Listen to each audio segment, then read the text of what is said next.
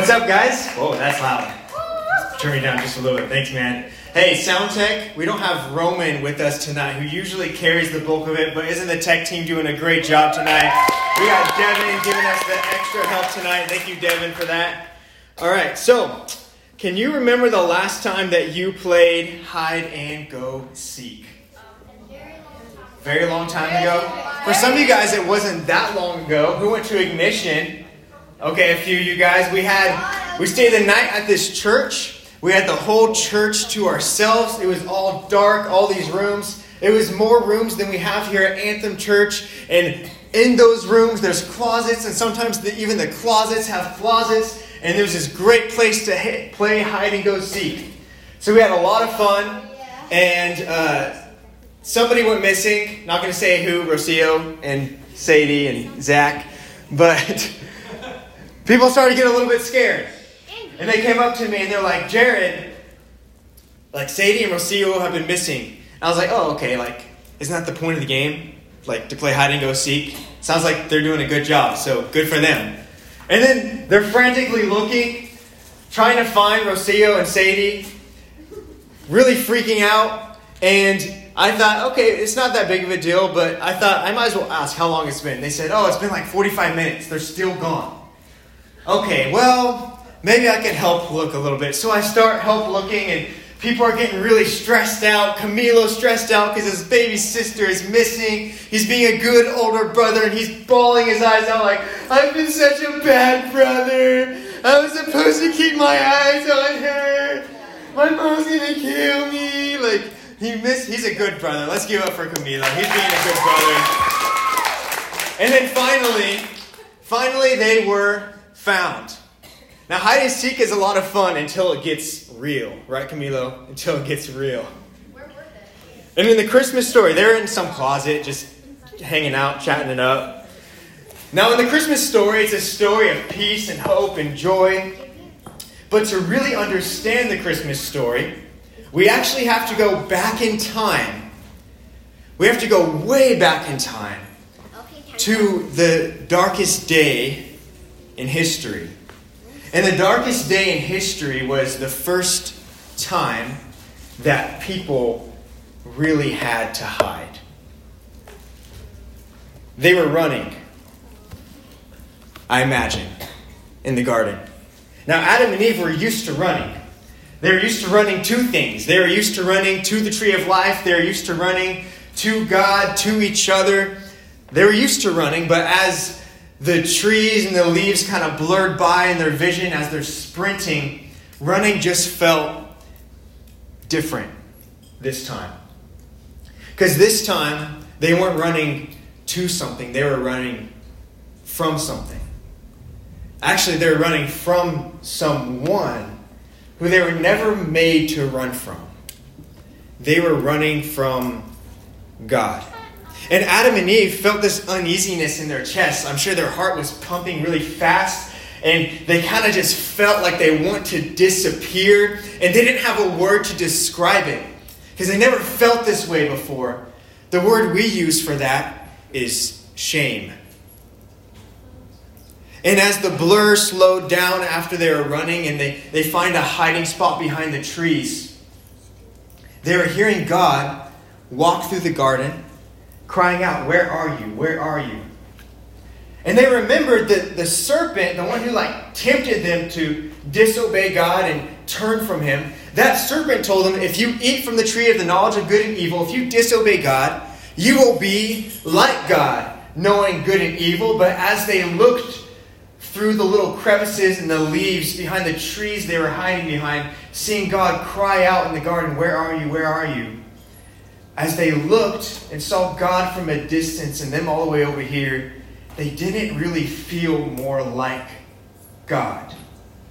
They actually felt less like God. DJ, sit in the back, or sit back there, please. You guys are distracting each other. They felt less like God than they used to be. So they knew at some point they would be found. Because God is omniscient. That word omniscient means he knows everything. And God is in the garden saying, "Where are you? Where are you?" But it's not that God didn't know where they were, because God knows everything. But God wanted Adam and Eve to see exactly where they were, what their sin had done. And this is the emotion, the crying out of God, where are you? Because nobody had ever said those words before. God had never said the words, where are you, to anybody before, because people and God were always close together before this moment. So as God is crying out, where are you? At some point they knew they were going to be found. So the man at some point admits where they are. And God asked them, why were you hiding from me? And they said, well, we were hiding because we were naked. Now, in our point of view, we think, okay, that's an obvious reason to want to hide from somebody, right? If you guys walked into some area naked, you would probably want to hide. I remember when I was a kid in the ocean, my shorts got taken off by a wave and I tried to swim after it and it was gone, man. I was out there. I had no chance. And I wasn't like, okay, I guess I'll just walk back in. No, I wanted to hide. So we look at this and we think, okay, it makes sense they wanted to hide. But back then, that whole thing about being naked and the whole thing about being unashamed and vulnerable, that wasn't a thing yet. All they knew was vulnerability. All they knew was being totally honest and open with one another and with God, because they lived in a perfect world.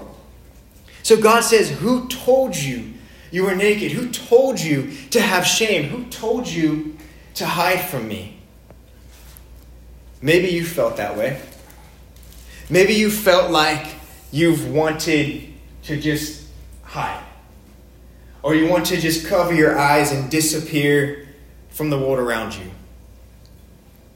And we say we're fine when people ask us, how's your day at school? Oh, it was fine. But we don't want to talk about the bullying that happened that day or how we felt left out that day. And in our selfies and in our pictures with our friends, we'll put a peace sign in front of our face, hiding our face because we feel ashamed or insecure about the beauty that God has imprinted on us. We hide. We hide behind putting on a good face. And we wonder, if someone really knew me, would they look for me? Is anyone looking for me?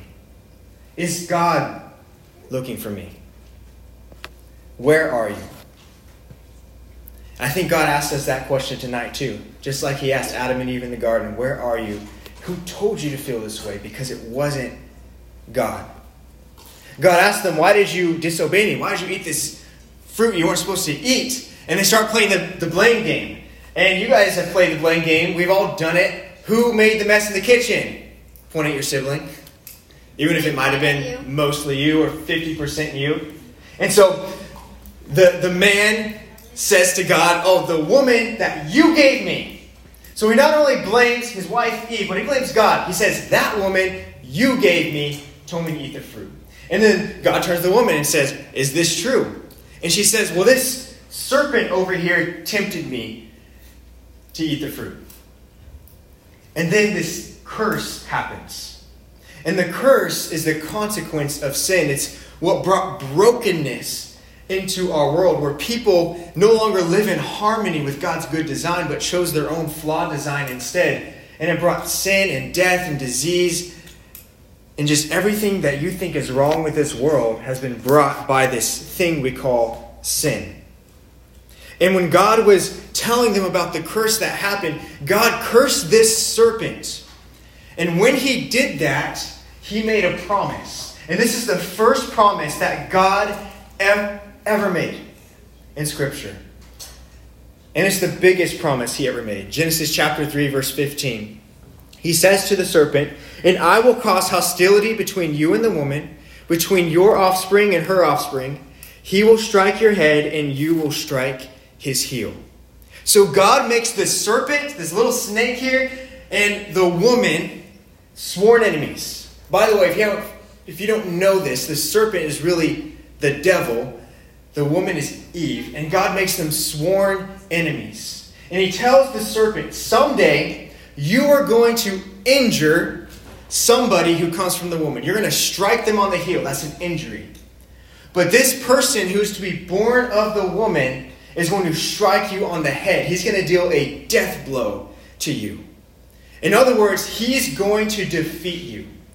The thing that you caused to happen here today in the garden, this separation between me and people that I love and that I created, this person who comes from the woman will someday bring me and my creation back together. That's what God is saying.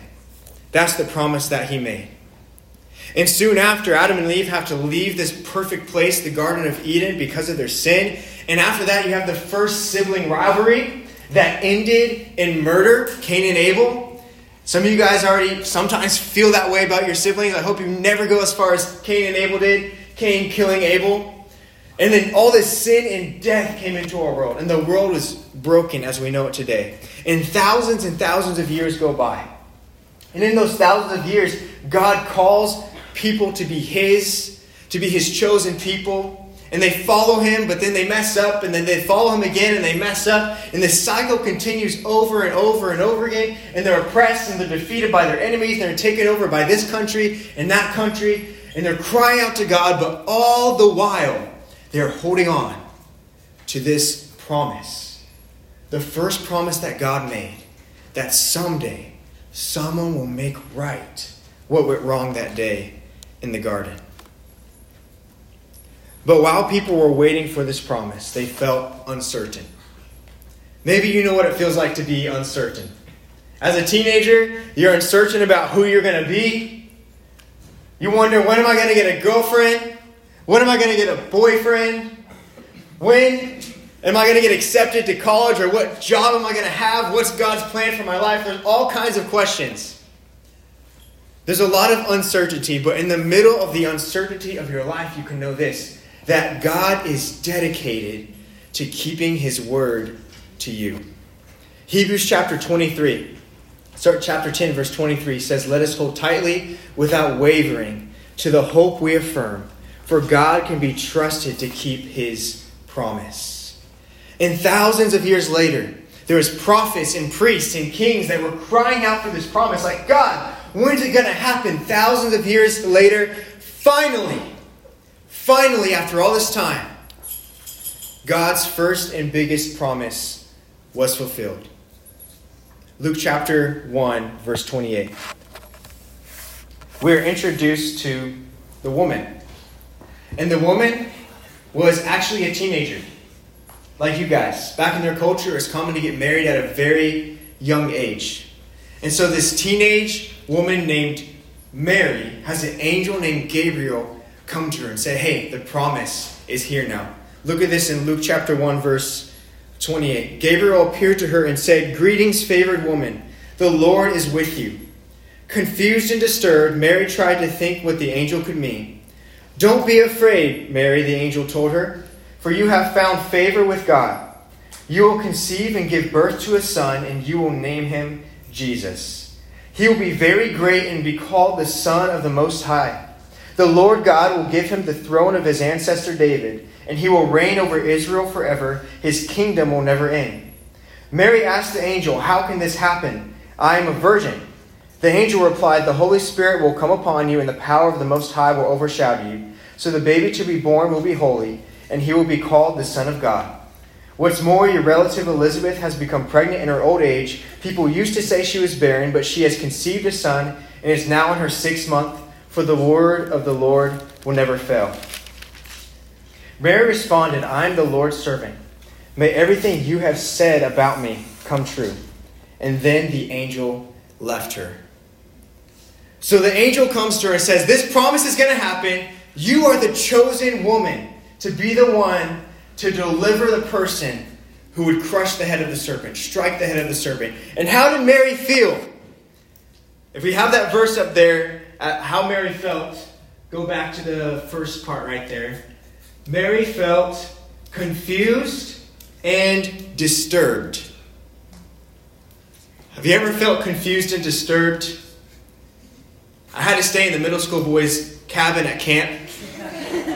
And with some of the conversation topics, I felt confused and disturbed. But we made it through. Sometimes God calls us to do big things where we feel confused and disturbed. Joe, could you grab Ellie for me? Thank you.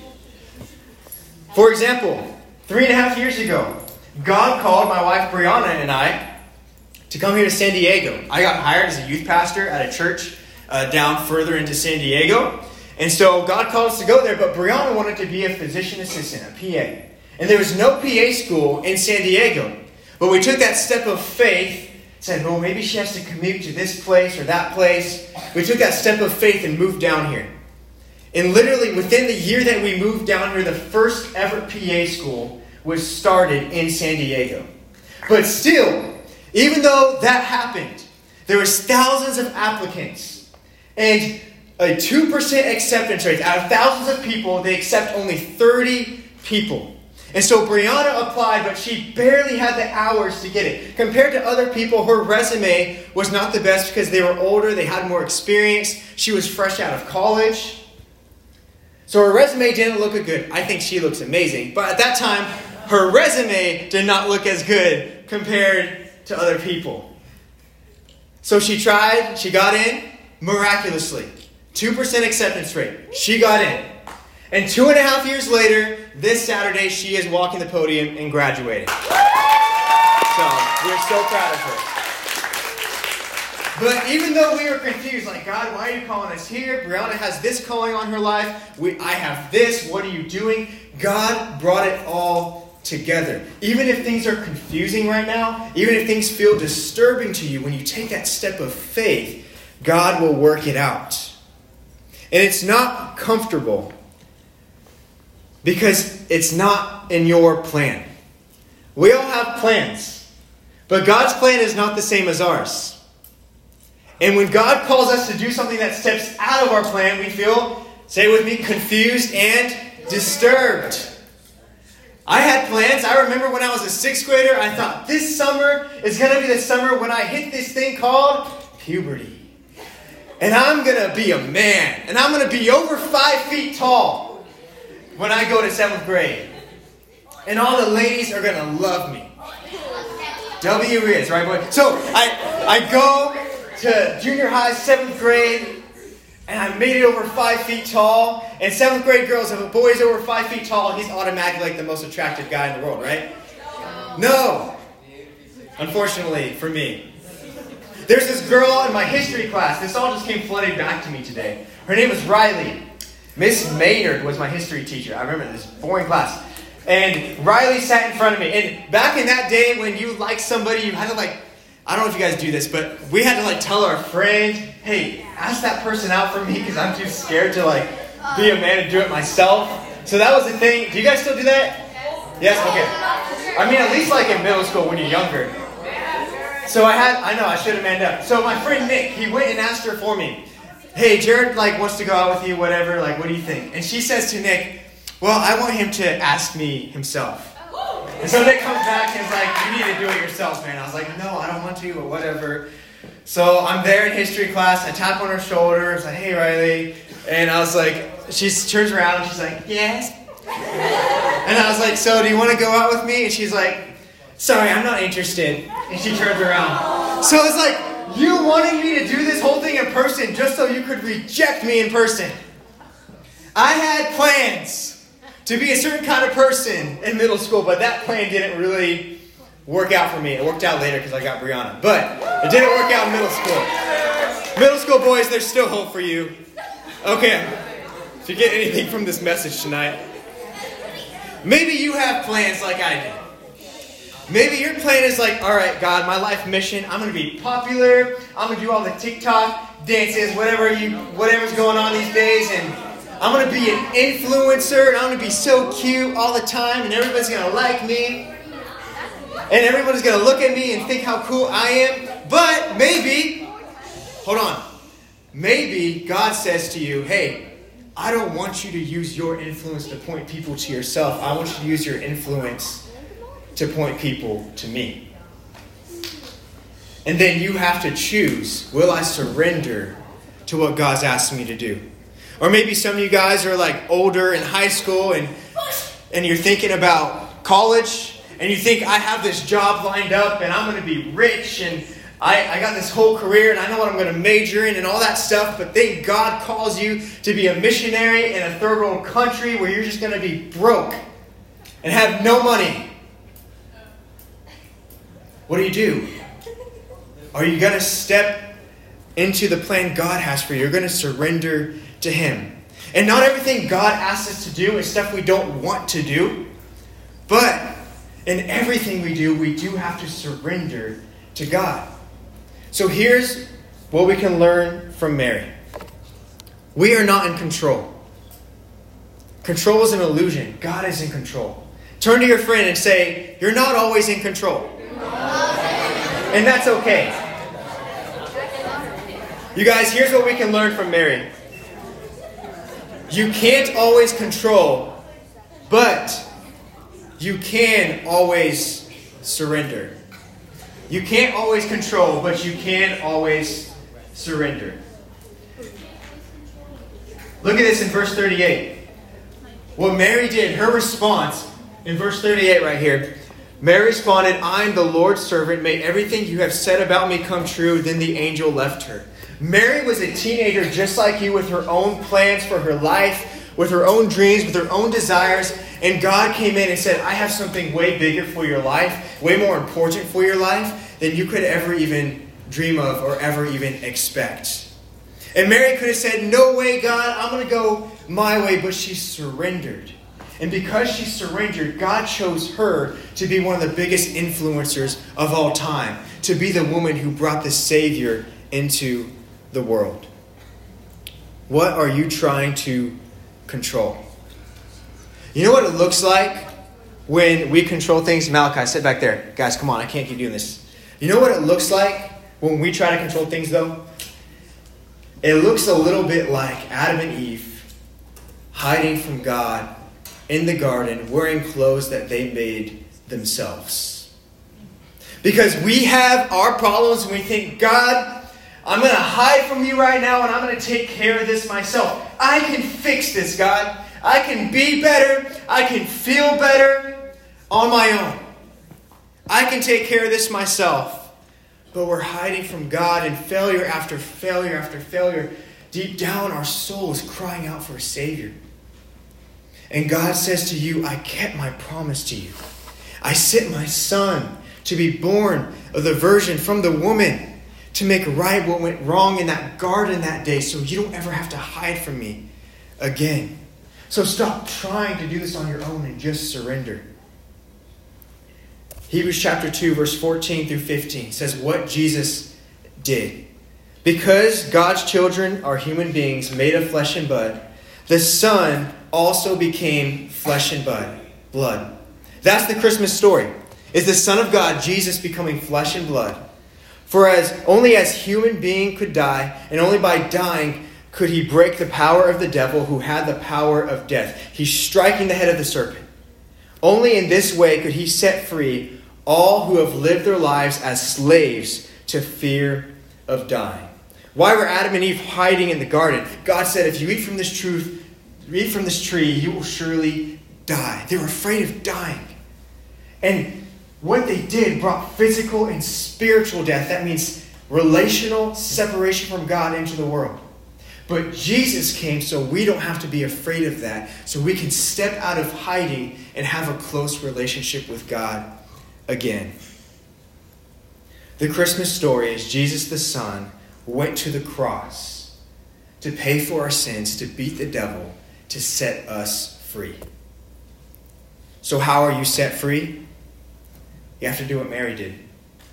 You have to surrender. You surrender to God everything. Maybe there's something tonight you need to surrender. Maybe you already know Jesus and there's an addiction that you need to surrender. Or maybe there's a relationship. Or maybe you have emotions that you feel like aren't good for you. You need to surrender that to God. Or how you feel about yourself, you need to surrender that. Or your control of your future, you need to surrender that. We all have something we need to surrender to God. But maybe tonight it might be your life. Maybe you've never made that choice to say, Jesus, I want to surrender my life to you. I want to follow you for the first time and live for you. Whatever is for you, we can surrender tonight. Let's bow our heads in the attitude of prayer. And as we're bowing our heads, I want you to think of that thing that you can surrender to God. I don't know what that might be for you, but I want you to have that on your mind. As we pray, Lord, we're thinking of these things that we can surrender to you. God, whether it's our accomplishments, our future, our relationship, an addiction, a struggle, whatever it is, God, every one of us has something on our minds, God, and we just say we surrender this to you. We can't control it, Lord. But like Mary, we want to live lives of surrender. So we surrender it to you tonight, God, and we ask that you flood us with your peace. God, I pray tonight that students would come out of hiding, that they would come out of hiding and from that place of shame to the place of acceptance into your love, into your grace. And Lord, if nobody has ever surrendered their life to you, God, that they would talk about that in small group and make that choice to do that. And we ask this in Jesus' name. And everybody said, Amen.